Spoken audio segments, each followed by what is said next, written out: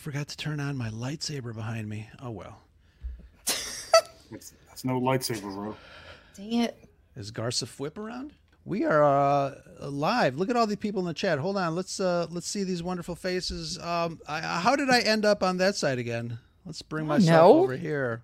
Making me dizzy. Very nice. Hey, everybody. Welcome to Scarif Live tonight. And look at all those wonderful people in the chat. Wow. This is great. This is like, I don't know. It definitely, there's a lot of buttons here, so it's almost like we're on the Millennium Falcon, and I'm like trying to pull levers. Don't hit the red bushes. button. No Don't one hit hits the the red red button. button. Exactly. But I wanted to welcome everybody to our little chat today. This is going to be a special show. You know what? They're all special, but this one is extra special. I want to welcome folks to Scarif Live, where we endeavor to entertain you with great tidings and news from a galaxy far, far away, and the occasional shenanigans from the world of nerd culture. I am known as Ro with my tasty. I was reading this. It says my tasty scuttlebutt team, my trusty scuttlebutt team. Not to be I like confused. tasty. I kind of like tasty. Yeah, I bet you do. Mr. Brad and Shanti, how are you guys? Already I'm gonna change my name to Tasty. I'm gonna back out. I'm like, it's Tasty. Yeah, well, there you go. You know, the chat is looking good here. We got Used and Abused Pod, Lunar Girl, our wonderful moderator, R2 the Icky, Dragon Buddy. Thank you guys for coming.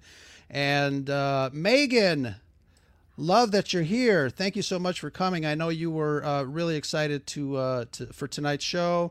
Who else is in here? Andrew, the Science Fictionary. What is up, my friends? Love you guys. Thank you very much. Nicole, thank you, everyone, for joining us tonight. Before we start, you know, we want to thank a couple of new YouTube subscribers. I know we are on YouTube, but we've got Mattuine, Naomi Ford, Blue Harvest Toys, Delicious, D23, Ezzy _ John Tagg, which we had him on the show a couple of weeks ago. So nice. Awesome. Film Grouch, Anthony Gonzalez, relation? No? All right. There's many of us. Yeah, exactly. There's more They of have to us. be related. Josh Qualls or Quails. I'm not sure if I wrote it incorrectly here. And our friend Hectolorian did a nice little subscribe. Thank you very much. Keely Chow and Casey O'Connor, thank you very much for subscribing to the YouTube. Make sure that you have our little alert bell going on, because Saturday night we are here every night talking about whatever it is that we're talking about on Scarif Live. Thank you guys for joining us. How are you guys today? Tasty. Yeah. Yeah, I bet you. See what you did? Yep. Well, like I was telling you earlier, we have a really special show. I'm really excited. You guys know my love for everything behind the scenes. It's why I love Star Wars. It's why I love movies. I fell in love with the creativity of the men and women at ILM, doing models and makeup and spaceships and all that wonderful, wonderful stuff. I almost lost a finger in the backyard of my house growing up, because we were blowing up some TIE fighters in the backyard. But I think, you know, that's what puts hair on your chest. You know what I mean? If you say so. I do say so.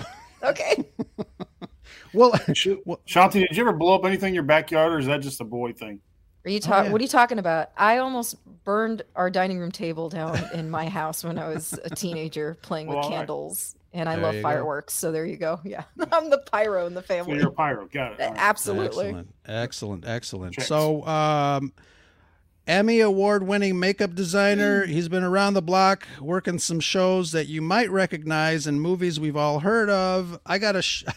I was looking through that list, and it just kept on going. X-Men, Guardians of the Galaxy 2, John Carter, Terminator, Salvation, Benjamin Button, various Star Treks, The Abyss, and the list goes on and on. It really did go on and on. I'm like, where does this stop? And then commercials and movies and web series and all this wonderful stuff that he has done.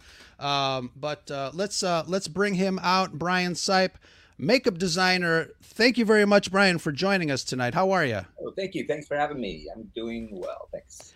That is fantastic. First of all, before we started, obviously we let you know how excited we are. I'm really in love with the art of everything that goes on behind the scenes. Obviously, we've seen, the Disney galleries that Disney puts out after the shows, and it's just a wonderful, wonderful, environment for creativity.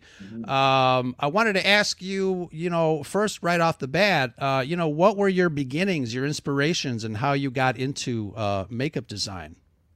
Well, let's see. I grew up in the Northwest, and I think growing up, I don't know, I gravitated towards the Godzilla movies, the King Kong movies, any of the monster movies that used to play on Creepy Theater Saturday night, something like that. And there was a year that my parents got me there was a Pressman's Dick Smith kit, because I they seemed to think that I liked that stuff, and I did. So I started making rudimentary prosthetics.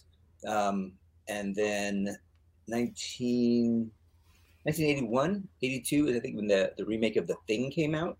John Carpenter's The Thing. I saw that movie and I was just blown away by that movie, even more so than like the other, than even like American Werewolf or The Howling. I mean, there was a stuff that was coming out, but The Thing I think really captured me. And this was back in the day of videotape. So you would rent the videotape and incur charges for overdue and late because I would just hang on to it. Please be kind, rewind. Yes, I rewound. Yeah. And but one time my dad used to travel a lot for work, and he was going through an airport and went into the newsstand, and he saw a magazine that had the crab head, the Norse crab head on it with Rob Bottin on the cover, and he was like, I think that's the thing that from the movie. Bought the magazine for me, and I remember just like going through that magazine. The article that they had on The Thing talked about what they did, how they did it, and then this artist Mike Plug did like these little cartoon drawings of like people pushing rods or doing something just like nothing that made sense, but it just kind of like this is a job. Spark something. Yeah. People can do this. People do this. I can too. So that's kind of where I started, and then it was Friday the 13th. I'm going through all the movies, getting all the magazines, and and buying the materials and practicing in the garage. Yeah, that's I always think that's fascinating. Obviously I was personally inspired by Star Wars and like I mentioned, but I find it fascinating that movies have such power to be able to influence, young kids, growing up, whatever it is that they're watching, whether it's, horror or science fiction or drama, just going into the various fields that movies kind of take you in. Yeah. It's not like a one-stop shop where it's like, okay, I'm an accountant and I do this. Movies, you've got writers, you've got costume, designers, makeup designers. It's just an incredible field to kind of get into. It's all encompassing. And, there really is no I in the word team when it comes to making movies. It's really, for me, it's a wonderful process. Right. It is. And you can, it's really fantastic when, all the teams gel. Sure. Usually, in this artistic world, and somebody's going to go in and try and talk a little louder. But like on, there were a few years ago when CG started to really kind of come in. Everybody was like, "Oh no, we're doomed." They're going to start taking over the jobs. But it seems like everything's just, exploded into more and more and more work. And if you get a visual effects producer like Richard Bluff from Mandalorian and his team that see the value in both, and it's like, okay, you guys build that to this point, and then we're going to take it over from here, and we'll get the interaction, we'll get everything that we need. It's great when you can kind of both run happily into the field holding hands. And we're going to ask you a little bit about how that marriage works in a little bit, but I think Brad had a question for you. Yeah. So what is the progression like getting into this as a career? Was it sort of a natural, or was there a jump that you made at some point? And was there anybody along the way that said, "Hey, you're crazy for wanting to do this as a career"? And how did that happen? Let's see. My folks, my parents, they really wanted me to get into computers. My dad was into computers, and he saw that as the future, which he was right. I sat behind a computer and I would fall asleep. I would literally fall asleep, could not learn code or, any of that basic stuff. And I was just more tactile. I could use my hands, and I'm not necessarily, tremendously artistic, but I know how to make things and get things done. I grew up, actually, I guess my dad, we had like a wood shop in the barn. I grew up in the Northwest on a farm. And I would be out there building stuff, building a box or building nunchucks, I had a wood lathe and lathed out my first pair of nunchucks that way. So I was kind of creating, envisioning something and then making it happen. I think I totally got off track from what that question was supposed to be about, but and repeat the question, please. Yeah. So what is the progression like, taking this from hobby to career? Yeah, it can be really hard. At the time that 1985, January of 85 is when I drove from Oregon to California. I went to a makeup school briefly, and, luckily I think I hit LA right before like the huge tsunami of makeup schools, and then more and more students. So I was able to meet a lot of the core group of people that are still, going strong in the business today. We all kind of came up together. I mean, they're the masters, they're the grandfathers, then the masters, from Dick Smith and Rick Baker, Bottin, Steve Johnson, Ray Canham. I mean, they're all these people that kind of pioneered the way. And I was on this wave of people that kind of rode in behind them. And it's hard because you really have to show all of your chops. I mean, you need to be somewhat artistic. You need to be able to listen. You need to be able to, move fast. You need to be able to work long hours. I mean, it really is a thing of passion. And if you don't have that, and if you just think like, it's going to be a cool job and I'll make lots of money, then it's not going to be fulfilling at all, because, at the time that you're going on your 36th hour and, 12th, 6-shot coffee, you're making about $1.50 an hour, right. Based on the day's rate. And it's just got to be passionate. Sure. And, speaking of fulfillment and passion, I mean, you tell us a little bit about your studio. You have Gamut Studios. Mm-hmm. And, that obviously, again, I'm always fascinated with stories like that, coming up from learning about George Lucas and Francis Ford Coppola and American Zoetrope, that kind of inspired me to start a production company in '94, which I'm still running.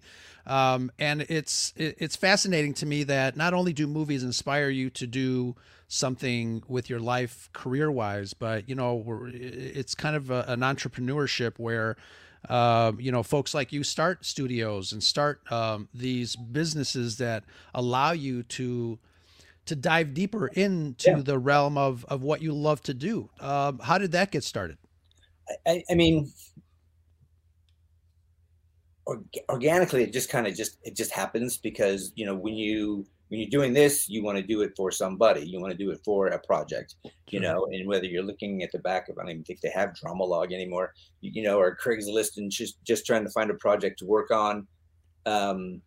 When you're just starting out and you're trying to get your foot in the door, you're just trying to build your portfolio, and hopefully build it, on somebody else's dime instead of your own. But you're always, we're always practicing. We're always working in the garage. Everyone's got a little garage studio, and they're always working. And it's, when when me and my friends were coming up, we would work our 9 to 5s. And then after work, we would come home, grab some food, go in the garage and work until midnight, go to sleep. And it was just kind of like, that's what started. That's the cycle. Come Friday, it was the weekend. You can stay up all night and work, and, and then you can just keep going and and then start again on Monday. I think that's what a lot of us did. And again, the passion, it's just like, what are you going to be doing Friday night? You're going to go out partying, or are you going to stay home and practice? Right. Be ready, practicing and being ready for that opportunity when it comes up. You can, hey, can you do that? Yes, I can. I surely can do that. And then be, confident and proud that you can say you can do it. I think a lot of people don't find.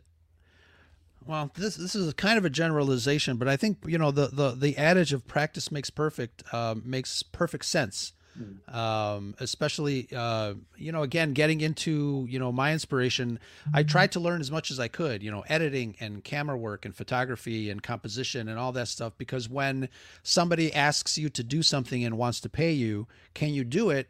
Your answer should be able to be confidently, yes, I can. So I think practice, especially for young folks that need to hear that, practice does make perfect, and it makes perfect sense to practice. Sure. I think that's great.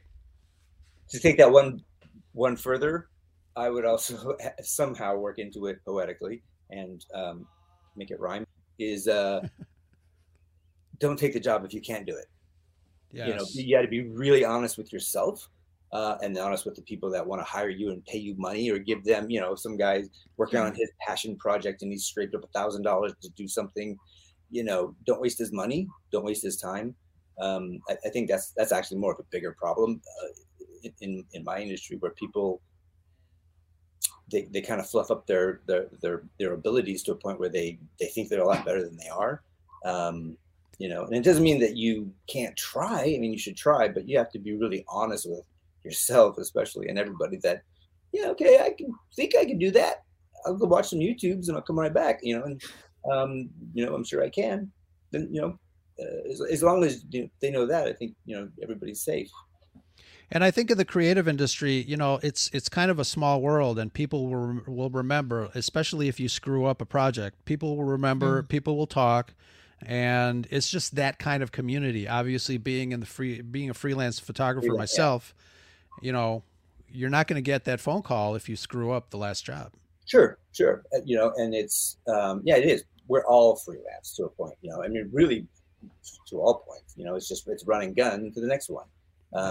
And that's why you start a studio, you start your own thing, so that you can kind of it's creating your own thing, knowing that hopefully you still want to work for like the Rick Bakers or the Stan Winstons, or Legacy or something like that, because they're working on the big projects. And how many vampire movies can you work on, or zombie short? It's incredible. They keep coming out, but it's everybody wants to create their voice, kind of show what they can do, and that's where their own studios kind of come from. Whether it turns into something additionally financial, it's great. It's just a vehicle for us to be seen. Sure. So I have a question. With all the projects that you've done, and then of course having your own studio, is there a specific project that you remember doing that you were the most proud of, and then the one that maybe you were the least proud of, or it was just a complete disaster? Because I'm sure not every scenario is perfect. Yeah, I mean, no, there certainly aren't a lot of perfect scenarios. It's hard to pinpoint any particular one that I'm most proud of. I think because even like going through it, I don't know. I was talking to an intern at the studio that I'm working at right now, and one of the things, she was in charge of doing a gag, and it's like, okay, you good? You're done? Like that? And just, yep, it's done. I'm like, okay. I think you can take it further. Take it further, make it better. And she's, how can I do that? And it's like, well, I can think of about 3 things, but I need you to think of those first. And then let's, we'll talk and, go think about it, come back, let's talk, because, there are some ways that we can make this better. We can make some ways to make this so that it's, we can apply it faster. We can do a reset faster for take 2. We need to be thinking about all these things. It's like always keep everything alive, and don't stop working about it. Don't stop thinking about it. Even when you've shot it, I still have stuff that's been in my head, because I know 4 months from now, another job's going to come up. It'll be something similar. And I've already worked out all my, things that I didn't like about that one. I'm going to make it that much better. So it's just kind of like a different way of, I guess, submerging yourself into this craft. I mentioned earlier, you've been around the block for many, many years. You've got so many projects under your belt. Are there any really early projects of yours that the Brian Sipe of 2022 might look at and say, you probably could have done a little? You know what? I mean, sure. I mean, I think number 1 on the IMDb is kind of funny, but there's a makeup that myself and another guy, Dave Barton, we made for Steve Johnson's for Pet Sematary 2. And it was the makeup on Jared Rushton, who gets like the motorcycle mangling his face. And it was a foam latex makeup that we built at Steve's. And it was ungodly how long it took us to apply that makeup. I think it was like 10 hours or something like that. It was ridiculous. I look back now at that. The 2022 looks back and go like, wow, you blew it. I mean, that at best is, it's like an hour and a half makeup. And how we were able to stretch it out to something. That's embarrassing. But that's like one of those things where I just, okay, how would I make that better? How would I, where did that fail? It's a good makeup, it was really fun, but when we were getting up at midnight and working so that he could be ready at, 10, 11 the next day, was kind of torturing and stupid. Looking back at it now, that's ridiculous. But, wow. But I mean, there's, to go back to Shanti for a second, I've been really fortunate to work on a lot of great projects, and, nice big high profile projects that, that again, opportunity came, Legacy Effects actually started me on part of that with, getting, having sent me to deal with X-Men, helping redesign Mystique's makeup. And so that was, the ability to say yes when the question was asked. Sure. And those were all pretty fun. I mean, there are moments and there are characters that I'm proud of, maybe more so than a project. Mm-hmm. One maybe because I feel like we hit the mark, one that we made the fans happy, yeah.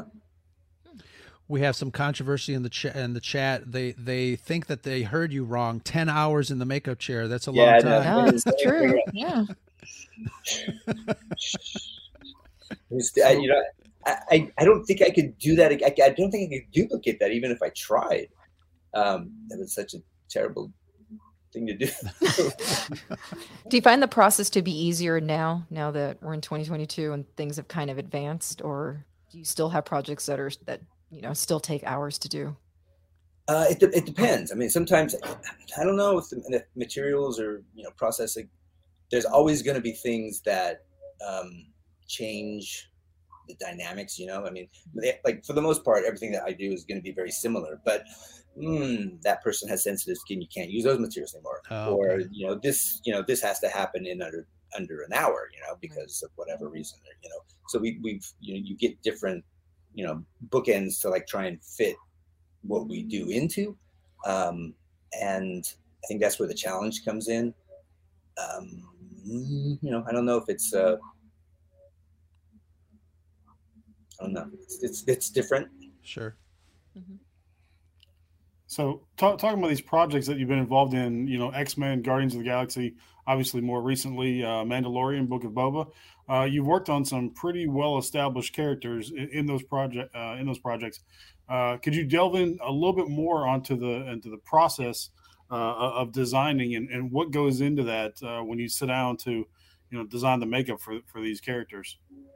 I mean, usually long discussions with, our creatives, the producers and, writers just to try and, to get what they want out of it. Talk to the actors, there's some actors sometimes that will have a good hand in it.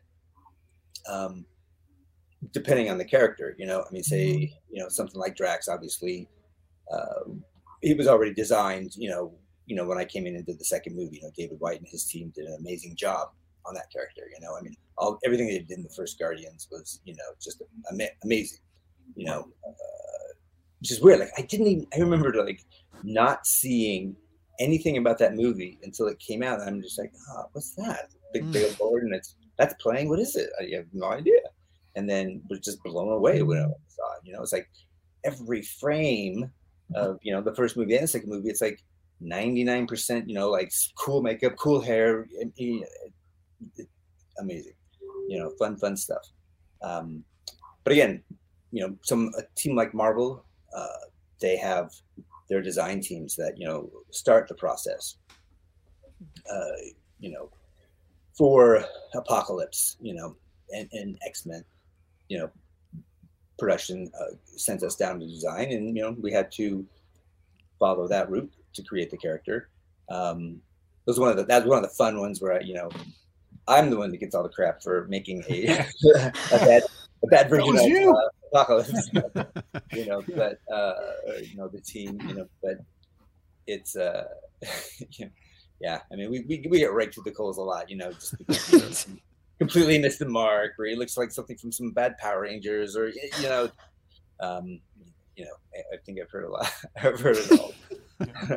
We won't talk about Power Rangers here, so sorry. Yeah. But at the end of the day, too, with that in mind, and for anybody who's thinking about getting into this business or any part of it, is that we're freelance artists.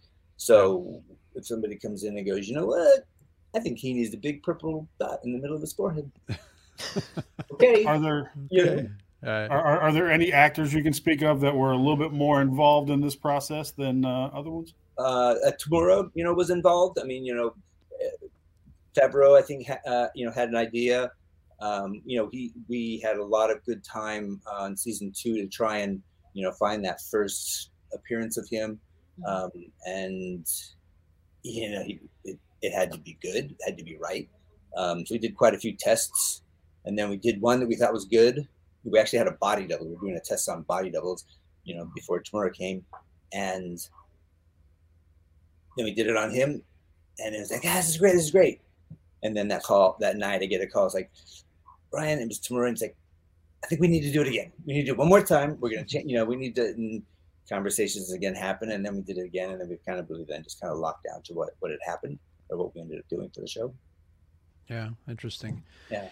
I mentioned you've been around a while here working on all these wonderful shows and movies and things. We were, before the Ahsoka character came to life in live action, there was a lot of buzz, like, how are they going to do her?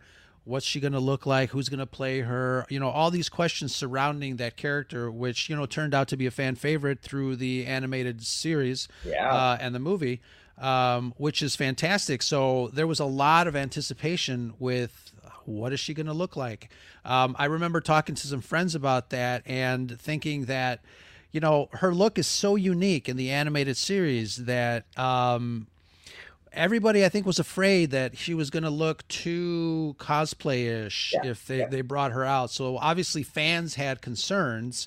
We were also talking about a marriage of prosthetics and CGI to some degree, and we're trying to figure out, well, maybe that's how they're going to bring her to life. But as someone on the front lines, can you tell us a little bit about the change in technology from when you first started to nowadays? You obviously mentioned CGI and how, you thought, I'll use Phil Tippett's line, I think we're extinct, but is there, how have you seen the technology change? I mean, greatly. I mean, I did mention earlier about, our concerns in the makeup world about some work going away, where it has happened. We were working on a show, and a character was going to get straight with some machine gun, and it was going to get pop, pop, pop, pop, pop. And we were asked to build bullet hits for his chest. We had bullet hits, and we had them in the show prepped and ready to go. And first AD came over and was like, okay, how long is this going to take? And I'm like, well, I'll go back there. I'll do it. Be 20 minutes, no, that's too long. Can we get it shorter? And it's like, okay, well, we're all three here today. We'll all just jump in. We can get it down in under 10 minutes. How's that? We got to walk there. And then he's just like, oh, he's got to walk all the way over there. Oh my God. I'm like, well, that's what the trailer is. He's like, can't you bring this stuff out here? I'm like, well, no, could we just go to the trailer? And then, the digital guy steps up and goes, it's like, I can put those in digitally later. Oh God. And then they're like, okay, yeah, let's do that. Moving on. Let's go. And, that's what they did. I would love to know how much that cost. Versus what we had ready to go that you could have gotten camera that day. Right. I mean, maybe it's a really easy thing, but it just seems like it's done. We're done. I mean, right. Do it in under 10 minutes, really. Yeah. Which is when, when that happened, that's when, something clicked into my head where it's like, everything we do is really have to be like at about a 2.5 hour in the chair time kind of a thing. Design a makeup that fits into this box somehow. I mean, there's going to be some that go beyond. But if we go past this all the time, they will find a way to make it digital. We lose out on work. We lose out on making cool things. So, it is kind of a weird thing. Yeah. Yeah. I mean, so with the technology growing in that way, it can be harmful.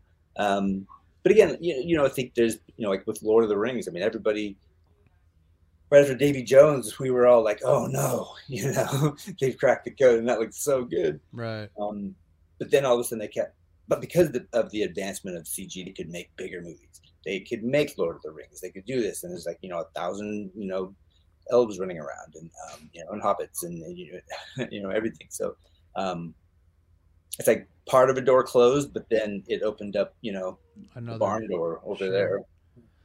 Yeah, and we talked with visual effects guy Yoshi Vu, and he worked on The Walking Dead. And one of the things that I didn't come to mind is like some of the knives and weapons are digital, and the blood splatter is digital. And I remember in high school, putting explosive blood plaques in behind a T-shirt and then scaring our teachers and parents on the front porch. It was fun. Yeah, sure. But now, you just sit back behind a computer and program all those things. But it does seem like the more technology is there, it's just another tool. And I'm glad to hear that you guys are still working and that digital is not really taking it away. It's just offering you guys another way to help tell the story. Right. Yeah. And again, it helps us and it helps them get to a place maybe where they couldn't have. In particular would be, say, the Tusken Raider. I can't remember what they're called. The Tusken Raider dogs. In Book of Boba, when Boba's fighting the one where it charges him and he's fighting it. You can, a guy could be in a blue screen suit and, you could be fighting him and they could try and roto that out and then put the digital version in. And, or we make head and shoulders of that puppet, of that, dog, and you can interact with that, fight with it, drag the rope around across the teeth and, cut the rope and, run away. It's the difference of that, and then the digital team are great at that because they're just like, build this portion, build this, here's all the models. Here's, they would give us, life-size printouts, and, it was great. And do we need to do the legs? No, we got the legs. Don't worry about the legs. That's interesting. Yeah. So with all these changes, is there any part of you that's worried that these more traditional methods will become a forgotten art, so to speak, or will there always be a place for those in Hollywood? I think there's always going to be a place of sorts, because I think there will always be the traditionalists that will want to keep their foot dipped into that pool. But we're all kind of guided by the budget, and sometimes making a cartoon is better than making, cheaper than making, a big, Marvel blockbuster, so I don't know. I mean, it's hard to say, because every time you think that the door might close a little bit more, then all of a sudden you're working on a project where, you have all these shows coming out. I mean, all these TV shows, all the Marvel TV shows, it's amazing, like, what's being made now. And it seems like there's just more work. It's not like the work is being cut down. It's just because it's getting so cost effective. Yes. It's getting, people are doing faster things. Obviously George Lucas, many years ago, he tried to make Star Wars on the small screen, with TV budget. It's happening now. It's been a wonderful renaissance of Star Wars on the small screen. But it does seem like there's some sort of balance that has been created by introducing these new tools. I mean, I was in a green screen studio a couple of weeks ago, shooting with some stuff with a client, and he's on a green screen. It's an actor on a green screen, and the 3D artist puts him in a kitchen, and I'm like, why don't we just shoot in a kitchen? It didn't make sense. Like it still doesn't make sense like initially, but it's again, I think it's the control that the filmmaker, or in this case, the commercial artist wanted. Obviously we couldn't have a sunset in the window and all that stuff. So there's definitely a balance of what do you need, the right, as Scotty says in Star Trek, the right tool for the right job. Yeah. It is, but I wonder sometimes if it creates a different issue, where nobody's necessarily making up their minds right now. I mean, they're able to push off so much stuff till later, which sometimes becomes an accounting plus and a minus. It seems like all I hear is about the producers, like pushing money from this budget to that budget to the, to the post budget to whatever it's going to be. And like, okay, well, if we move that there, then I don't have to spend it now. And then all of a sudden this budget looks better to the studio. I don't know. I don't play that game. I just overhear, but which is why you don't build a kitchen and then an office and then the elevator, right? Which you could, sure. And why not, but with things like the volume, and in Mandalorian, you get a little bit of both worlds. Sure.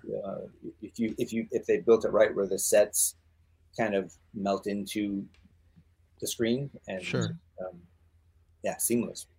And I think we saw a lot of that. Obviously, me having that eye, I see. Okay, cool. That looks like it's like a set piece, and then you've got the background, and it's basically walking into a digital matte painting. The way they did, back in the day, back in the 80s and 90s for the Star Wars movies. Holodeck. I mean, it's like holodeck. Exactly. And especially with the camera tracking technology, where, you build the environment, you load it up, and then the camera moves and the view moves with it. I think that's fascinating. I mean, it's incredible. I mean, even when you can say, there were times when you're standing there on set and it's really hard to figure out where it ends and what begins. yeah, it was really cool. You know, and then when they started like, no, you know, shifted a little bit, then everyone kind of goes, you know. Yeah. But it was also neat too, like in the opening scene of Mando when he's walking out onto the ice, you know, going to get Mithril. I remember sitting there and we were all just marveling at the digital work and, you know, all the igloos, and you could see things, people, you know, shadows walking behind the windows on the igloos, and the smoke was coming out of the chimney. And then there's, you know what, I don't know if I like that. Move that sun over there. And then it was like, and then everything shifted, and, you know, just real time done. So those elements are real time and live. You can actually shift a sun. It's not like a pre-rendered animation that loads up into a system and then go. I you know what, I don't know. You would have to talk to somebody from that. All I know is I saw that happen. They just okay, move the sun, and then it moved. Wow, there. That's really cool. You know, because I think it is. I don't, you know, I paint people's faces. Right. You know, it seems. I think the complete world is built, but it's still malleable where they can move stuff around. Like, move that hut over there. It's too close to, you know. And I mean, it's pretty amazing. Very amazing. It definitely is. We had one quick question in the chat regarding this whole deepfake technology and what you thought of it. You know, obviously back in the day, you would make a prosthetic to make you look younger. You add some things on the face and things like that. You know, has deepfake changed the game when it comes to that sort of thing? I mean, sure, absolutely.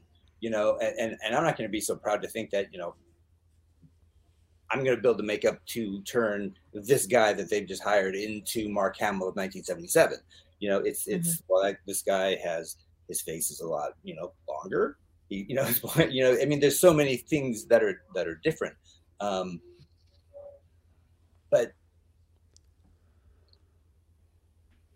anything that I do is really, it's wardrobe.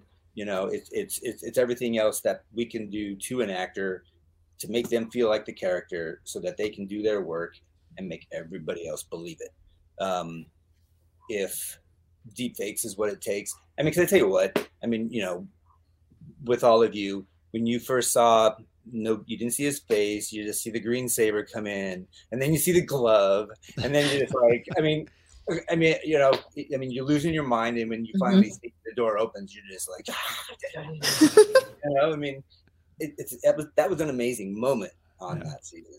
And I know a lot of people complained about the digital work, you know, but it's like, wow, I mean, it's Luke Skywalker. Yeah, I know. You think that you were going to see that again? I certainly didn't complain. Like, that's awesome, you know. And if, you know, I don't know, if you were really bugged about it, then maybe you just weren't paying attention, or just, you know, you weren't, I don't know, you weren't that big of a fan. I don't know. You know, it was just so much about that moment, you know. And I just remember, I was like starting to get emotional, and it was just, I was just hoping and thinking, I was like, you know what? There are about 7 other million people around this world right now, all feeling the same way I am. So I was like, all right, I feel good. I'm pretty sure of that. You know? And that's, you know, that's a big secret to keep, you know, that and the you know, the child, you know, the child, the reveal of the child. God, you guys are good at keeping secrets, man. Yeah. Well, it's that NDA that Disney throws out. Yeah. Well, I can't imagine what that looks like. Scary. No. Hearing Mark Hamill talk about, huh? I was gonna say, hearing Mark Hamill talk about that NDA back in the day was pretty hilarious. Yeah. I mean, but you know, when we were on that with the first season, you know, we all knew going into it, like how important this was going to be. You know, because this, you know, we've seen the movies, you know, we've seen, you know, 7, 8, 9, and, you know, whether you're happy with them or not, you know, reading these scripts and, you know, living in this world and seeing the volume and how we're going to do it. This is like, okay, this is a new chapter of Star Wars. It's a new chapter of how projects are going to be made. It's a new, you know, so this is kind of like flagship, pretty humbling and honoring to be a part of it. And it, you know, and just living out part of that childhood dream of them. It's like, I wish I could have been there when they did Star Wars. You know, I wish I was old enough. But we got that chance. And I think all the team did such a great job. We're all pretty, very proud of it. That's one of the projects I'm really proud of is working on the Mandalorian, and Book of Boba. It's that's bucket list. That's one of those things. Absolutely. So, with that said, I was going to ask, now that you said that that's been like one of your favorite projects and kind of seeing that, come to life, when you did finally see, Ahsoka come to life, and after being in the makeup chair for hours and then kicking butt, what was that like for you? Seeing her come to life? It's pretty nerve-wracking, because I'm sure, well, initially, you're doing what you can do in collaboration, with the costume department, like with this one in particular, Legacy Effects built her headdress and the headband. We did build a forehead for her, and it's coming up with what's going to make her color right, because you could go a lot of ways and a lot of bad ways with that, and cosplay. It could just go to a place where it feels that way, and then people get less invested. But yeah, nerve-wracking. But like, luckily we have we have the producers and the creative team that are very particular. For Filoni, it's his baby. This is like, and that was something that I was really lucky to have. The team, we were also lucky to have him there to be like, hey, ask a question. It's like, you're the one with the knowledge. And he both of them gave us like really good guidance towards what they wanted to see, what they wanted to feel. And he's just like, baby, I don't know how you're gonna get there, but you're gonna get there. We need you to get to this place. And so then it's up to us just to keep trying, try different every little thing. And, hopefully you get there. You do a lot of tests. We did a lot of tests. We did a lot of different versions of the stripes, and that's just what it takes, to get it. Goes kind of back to that practice makes perfect. And having Filoni on set, must add to the nerve-wracking feeling too, doesn't it? Mm-hmm. No, actually, it was a little bit more comforting, because you could just be like, okay, I'm not sure about, hey, and then you could get an answer, or it's just, okay, cool. That's true. There was that. You got the best reference book right there. Yeah, it was huge, and they were, and everybody's, very. Everybody wants it to succeed. Everybody wants it to look good. So there's never really there wasn't a hard time, and it's like, you can't figure it out. Why? No, it was like, well, let's let's try this, or if I had apprehensions about a place where I was where Boba Fett wanted to go, it was like, what if we went into this way, because that might look too scary or too Halloween, or right. It's conversations could be had. You mentioned some about her Ahsoka's design, and there was a question in the chat. There were some stylistic differences between how she appeared on screen and how she was in the cartoon. Were those more on the design aspect, or were those a practicality issue, or how did that go? All of the above. The Ahsoka was funny because one of the producers came up to me, and he was like, have you ever gone to, like Googled the episode name, like the next day after it aired? And I'm like, no. And he goes, you should, just to see what the fans are saying. I'm like, oh, okay. And he said it like right when Ahsoka's episode was going to air.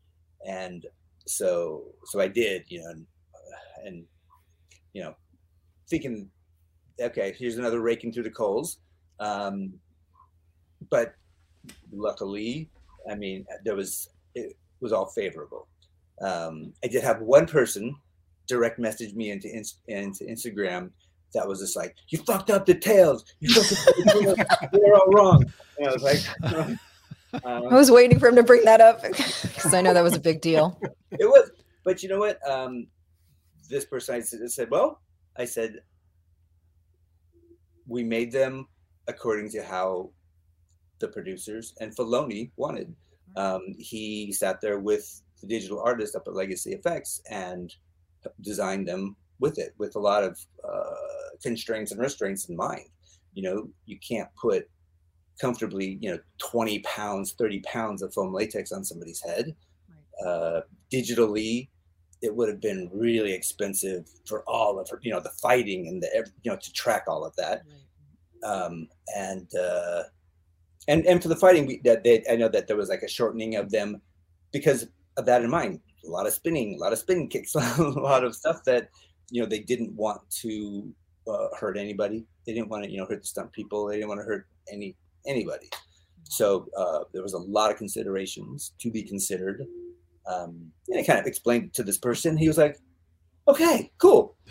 Thanks for taking the time. I'm going to go back to the group and tell everybody. I was like, okay. That's good. That's good. See, Star Wars fans can be reasonable. They can. Get defensive so quickly. I mean, it was. We all, you look and you just kind of like, yeah. And I remember the question was asked even by, within the crew. It's just like, wow, but what about the,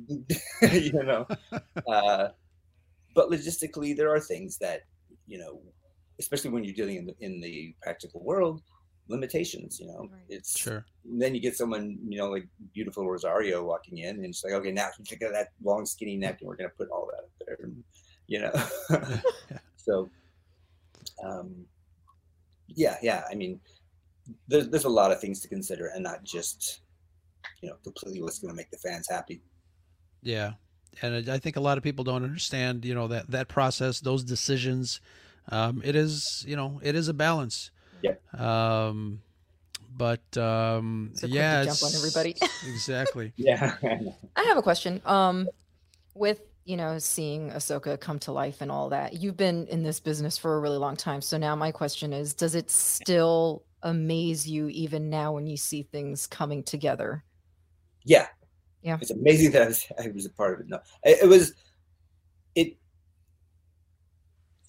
is when you look over and you see someone like Favreau or Filoni smiling, because, we're there to, work for them and we do the best job that we can. And when they're happy and you just kind of see them, doing that, you're like, okay, then I relax a little bit, but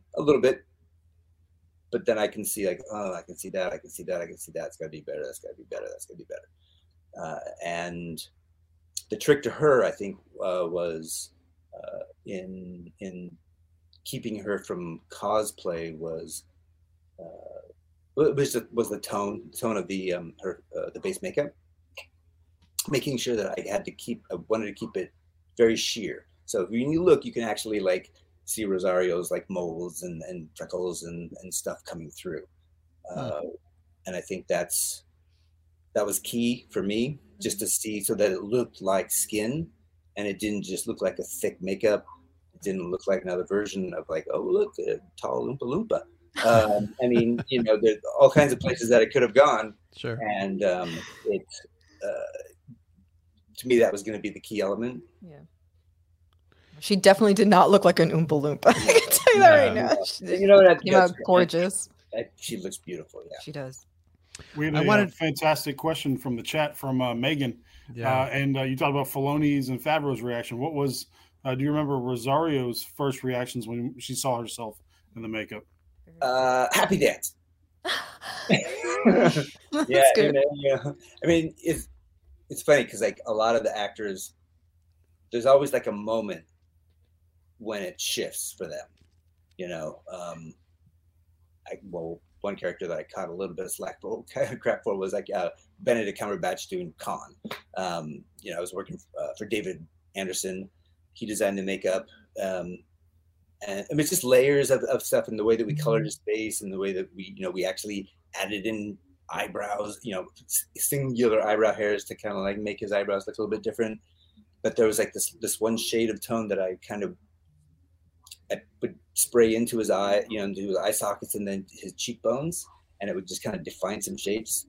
And then you can just see him look in the mirror and he'd just be like, "There you are." Like that was his moment.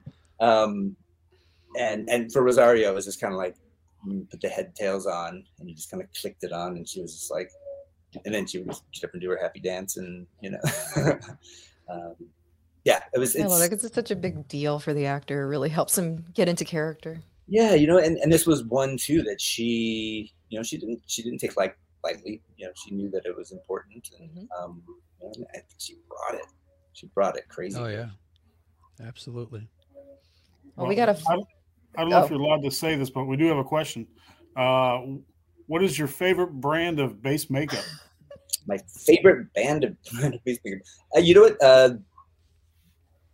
Ahsoka's base makeup brand is Ben Nye. But the Ben Nye line has been around forever, and they've got a good line, and they've reformulated their stuff recently to work with HD better, and that's, but it was a combination of a couple of colors, caramel and burnt orange, and in proportion to create very sheer. When we put it on very light, and then it that's what created the base tone. The test we did before the one that worked, I mean, she glowed. It was under the camera, and in the volume. It actually, just to digress for a second, the volume, the lighting that it projects, does weird things to color sometimes. So you could do it in the chair and it would look great. You'd walk her out into the volume and it'd be like, it would just be a vibrating glow. So then you have to kind of adjust. But actually Armani, I use the Armani line a lot too. I like that. Cool. Excellent. You mentioned the thing about, the makeup looking different on camera. There's an old story from back in the day when they were painting the Green Girl from the original Star Trek series, and they were doing some camera tests, and they would do the test and they would send the film out to get processed, and they brought it back and she looked normal. Skin tone and everything. Yeah. So the makeup artist came back and redid a couple of things, made some adjustments, filmed it, brought it back to the processor, came back, she looked fine. Like, what the hell's going on?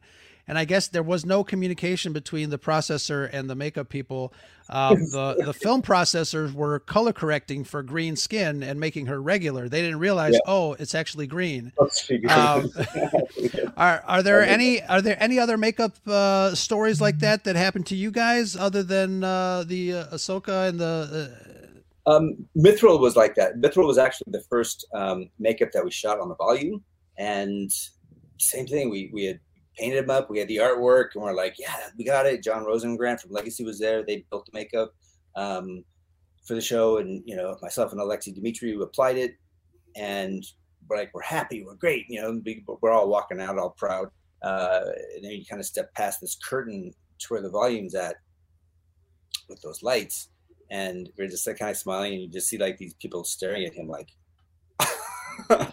and you kind of look, and he went like some, something at the bottom of the Laurentian Trench, just vibrating blue, and we were like, oh, and all you hear is, we can't have that. We can't have it. So then you take him in, and then you start adjusting the colors, and we learned that day just that everything goes past the volume. You do something, take it in there. How does it look? Oh, wow. And make sure that everybody sees it, so that we can, everyone gets the moment to, comment or, check it off. Interesting. Wow. So, you obviously have to work on a team. You've mentioned having to work on various teams and things like that. Obviously, everything that has to do with production only works if you work together as a team. Even something like this, like our podcast, wouldn't work together if we couldn't do it. So how has it been? How long have you actually been with your team, or is it just always constantly changing? It's it's always in flux. People come and go. People want to go off and experience their own ride. But the core group that I've worked with from, Book of Boba going back to, say, the X-Men, would have been, a good core group of, some people that, that's what, like 9 years. Wow. Yeah. It's a long time. And so, and it's good because then you can kind of, like for me, I could know everybody's strengths. I knew, weaknesses or like, okay, this person is going to be good for that. They're going to be good to work with that person because they're going to balance each other out and, move things, ahead efficiently. Mm-hmm. Like a shorthand. It really is, and again, I like the word efficient lately because it's not fast. You can work slowly and efficiently and it'll just be done. It'd still be quicker than moving fast and inefficiently. But you that long a time you get to experience everybody so that you can create, sub teams or, oh, I need this now for this. You're going to be the perfect person to sculpt that or, Interesting. Yeah. Work smarter, not harder. Yeah. It really is. There is that. Absolutely. Well, we've this has been a fantastic conversation. I'm not sure if I'll ever need to know the best base makeup there is out there, but you've given some of us in our chat would like to know. You never know. But is there any as we close up here? Is there any other advice that you would give to somebody who's thinking about getting into the business, or somebody who just wants to take their game to the next level? What would you tell them? I guess. The biggest tool you could have in your toolbox is self-edit. Know that even though you feel it's good, it's not. Even though you feel it's good, it can always be better. And work with that in mind, I think. I don't think I've done even on like makeups, like Mystique. We never did that makeup the same way twice. It's just like, okay, we did that. Let's do this tomorrow. Because if we do this piece before that piece, then, we can cut off 30 seconds or a minute or whatever it's going to be. Or we'll combine these and, we can move faster. Let's do that instead of that. And it'll build the makeup in a way that it'll be stronger. You just got to always be thinking, I feel, it's kind of like that. There's that YouTube Will Smith thing, where he's talking about, they're prettier people than me. They're more talented, but it's just like, but I'm going to be the hardest working person in the room, like don't stop, which is different than don't give up. It's just don't stop thinking about how to make this better, how to make yourself better. Because this industry is, because of digital, it whittles down. There used to be a lot of shops. There aren't so much anymore, and so you have like a few shops that get a lot of the work, and they're the ones who are doing all the hiring. So be aware of that, and be aware that the competition is going to be stiff. I speak at some of the makeup schools sometimes, and I always like to look at the owners when I say this piece, and it's I have all the students. It's like look around the room right now, because these are not your friends. This is your competition. They're your competition. And if you're not better than those people next to you, then you're not going to get the job. Home Depot's hiring, and you can, work hard. You can definitely make friends and be a great team. Do that, build that, but know that you have to work hard. It's just not going to be handed to you. And make your teachers work for you. Don't just let them pat you on the head and just go like, oh, that's great. And it's like, no, it's not. It's the first time you've ever sculpted. It's not great. It's, it's teachers, make them be better, make them scrape it off and start it again. It'll be better. And push yourself. Yeah.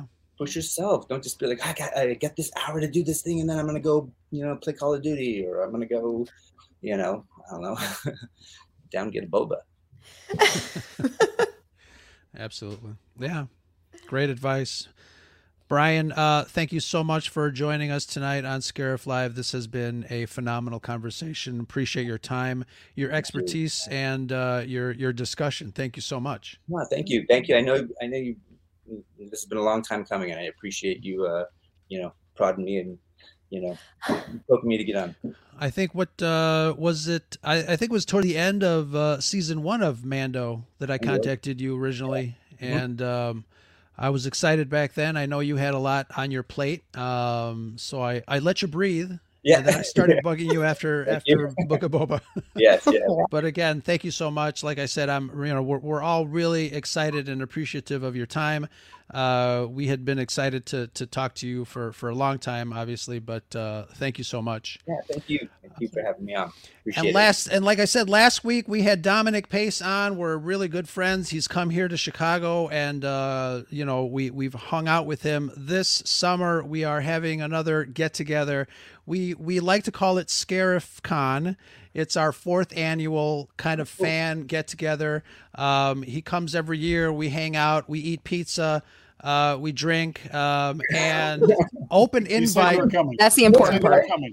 Yeah, open invite to you, my friend. If you're in Chicago, July 23rd, we will absolutely have you as our guest. We'll hang out and we'll have some drinks and a slice on us. That would be amazing. Yeah, that would be fantastic, guys. Thank you very much again for joining us tonight. This has been a really great discussion. Any last thoughts for Mr. Sipe? Shanti, Brad. Did you do my makeup? What do you want to be? I don't know. I do have a lot of patience. I love Halloween, so yeah. I actually do. You know what? It's funny. I get that question a lot. It's like, what do you do for Halloween? I do nothing. It's like my day of rest. Yeah, it's like you don't have to work. Don't work, right? In the drawer, I have a red clown nose that clips on, and that's, I really do. I mean, it's like I can't do it anymore. That's too. Do we know who asked that question about the makeup base? Yes, she is a makeup person, and her name is Danny, Comics and Cosmetics. Okay. Well, Danny, get a hold of me. Oh, very nice. Did you hear that? Yeah. Very nice. And how can she get a hold of you? You can go through my Instagram, Brian Sipe Makeup, and that might be the best place to go. Sure. Awesome. Thank you very much. Appreciate that. And Shanti and Brad, this is Ro on the Scarif Scuttlebutt podcast. Brad, it's been a really long time since you were here to take us out. So why don't you take us out, brother? There's not enough makeup for this face, and that's the Scuttlebutt. Excellent. Take care, everybody.